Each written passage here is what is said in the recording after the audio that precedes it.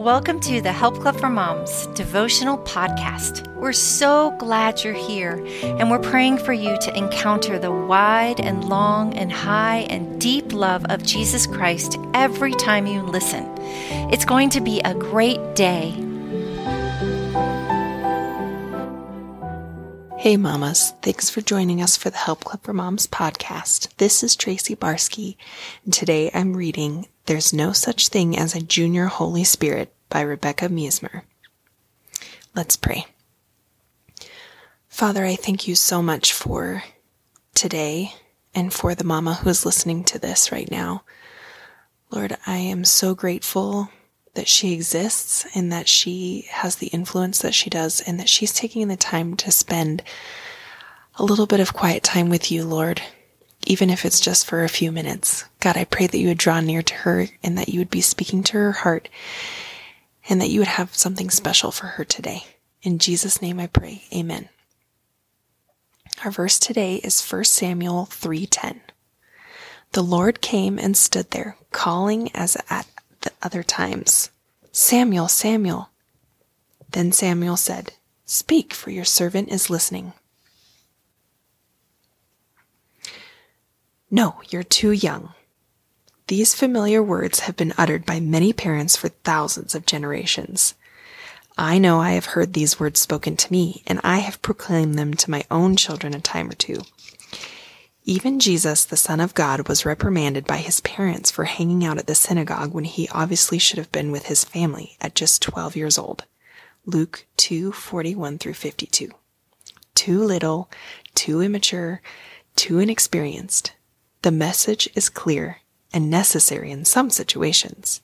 But are we encouraging freedom in the areas for which they are not too young, such as their walk with God? During my childhood and tween years, I loved going to Sunday school and youth group. But praying and reading the scriptures on my own, not so much. That was something the adults did, because they were more spiritual than myself. Did anyone tell me this? Of course not. Yet I felt it keenly because Satan, the deceiver, put that thought in my mind and heart. Unfortunately, no one knew how I felt, so no one could correct my way of thinking. No one told me that I was not too young to hear from God through prayer or quiet time in his word. In the story of Samuel, the mighty prophet, we witness that God does speak to those who are little, immature, and inexperienced. Although Samuel was much younger than old Eli, God chose Samuel because of his heart.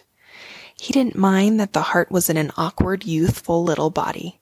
He simply loved Samuel's soft heart toward himself. You see, God can do amazing things with pure, eager, unquestioning hearts, and he values his littlest ones and cautions anyone against diminishing them. Matthew 19:14 in the New Living Translation says, But Jesus said, Let the children come to me. Don't stop them, for the kingdom of heaven belongs to those who are like these children. Matthew 18:2-4 states that we must become like little children, possessing their humble, unwavering faith in order to be accepted ourselves. Wow! God desires childlike confidence in children and adults alike. The Holy Spirit is the same Spirit that raised Jesus from the dead and dwells in each of us who believe. Romans 8:11. On this topic, God is clear. There is no junior Holy Spirit, and we must teach this to our children, reminding them of who they are. They are children of God, and they are not too little. They are loved by God, and he does not view them as immature. God is pleased with them, regardless of their inexperience, and they have the same Holy Spirit living and working inside each of them, just as Samuel, the boy who became a mighty prophet, did, which means that God hears and answers their prayers too. Questions to ponder. Do I believe that the same Spirit that raised Christ from the dead is at work in me and in my children? Have I been encouraging and helping my children to read and learn God's word for themselves?